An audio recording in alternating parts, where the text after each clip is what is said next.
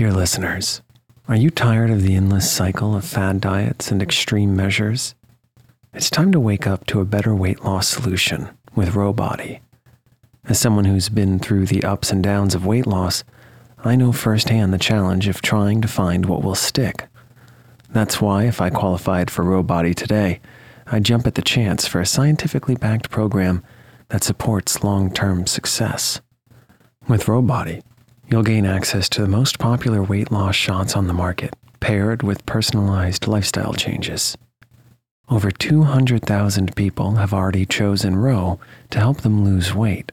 Say goodbye to the roller coaster of weight loss dreams and hello to sustainable, real results with Rowbody. Go to row.co/snoozecast.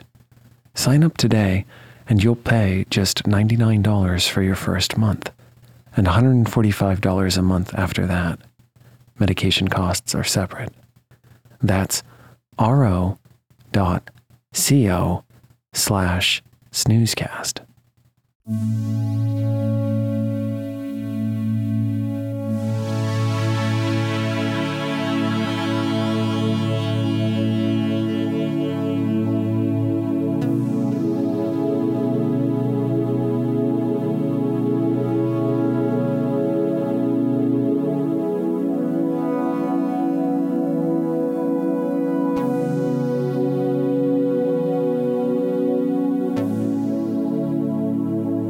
Welcome to Snoozecast, the podcast designed to help you fall asleep.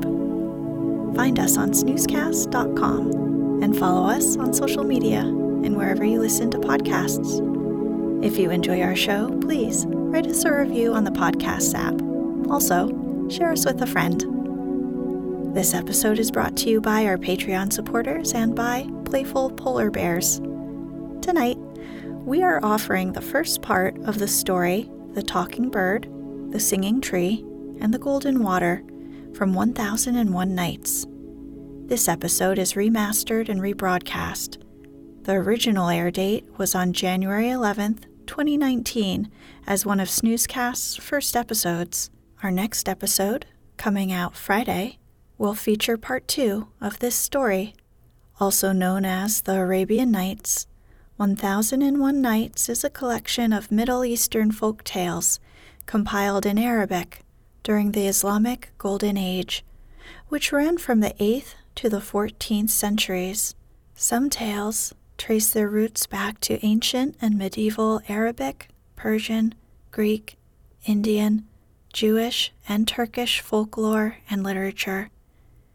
What is common throughout all the editions of the Nights is the initial frame story of the ruler and his wife, and the framing device incorporated throughout the tales themselves. The stories proceed from this original tale. Some are framed within other tales, while others begin and end of their own accord. Some editions contain only a few hundred nights, while others include 1001 or more.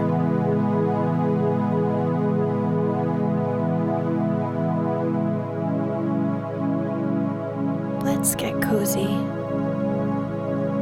Close your eyes.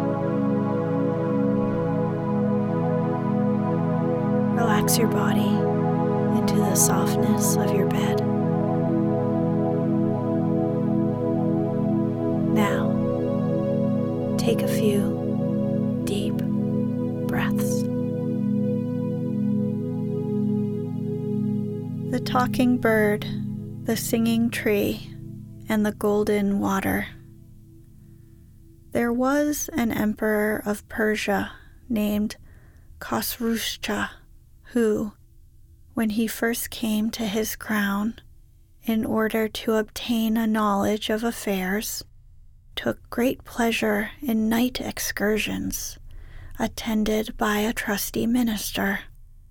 He often walked in disguise through the city and met with many adventures, one of the most remarkable of which happened to him upon his first ramble, which was not long after his ascension to the throne of his father. After the ceremonies of his father's funeral rites and his own inauguration were over, the new sultan, as well from inclination as from duty, went out one evening attended by his grand vizier, disguised like himself, to observe what was transacting in the city.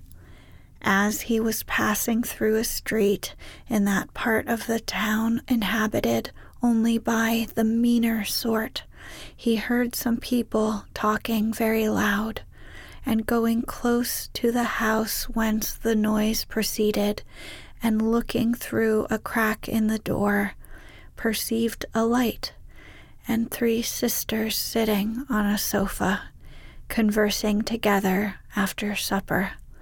But what the eldest said, he presently understood the subject of their conversation was wishes, for, said she, since we are talking about wishes, mine shall be to have the Sultan's baker for my husband, for then I shall eat my fill of that bread, which by way of excellence is called the Sultan's. Let us see if your tastes are as good as mine. For my part, replied the second sister, I wish I was wife to the Sultan's chief cook, for then I should eat of the most excellent dishes. And as I am persuaded that the Sultan's bread is common in the palace, I should not want any of that. Therefore you see, addressing herself to her eldest sister, that I have better taste than you. The youngest sister, who was very beautiful and had more charms and wit than the 2 elder, spoke in her turn. For my part, sisters, said she, I shall not limit my desires to such trifles, but take a higher flight. And since we are upon wishing, I wish be the emperor's queen consort. I would make him father of a prince whose hair should be gold on one side of his head and silver on the other. When he cried, the tears from his eyes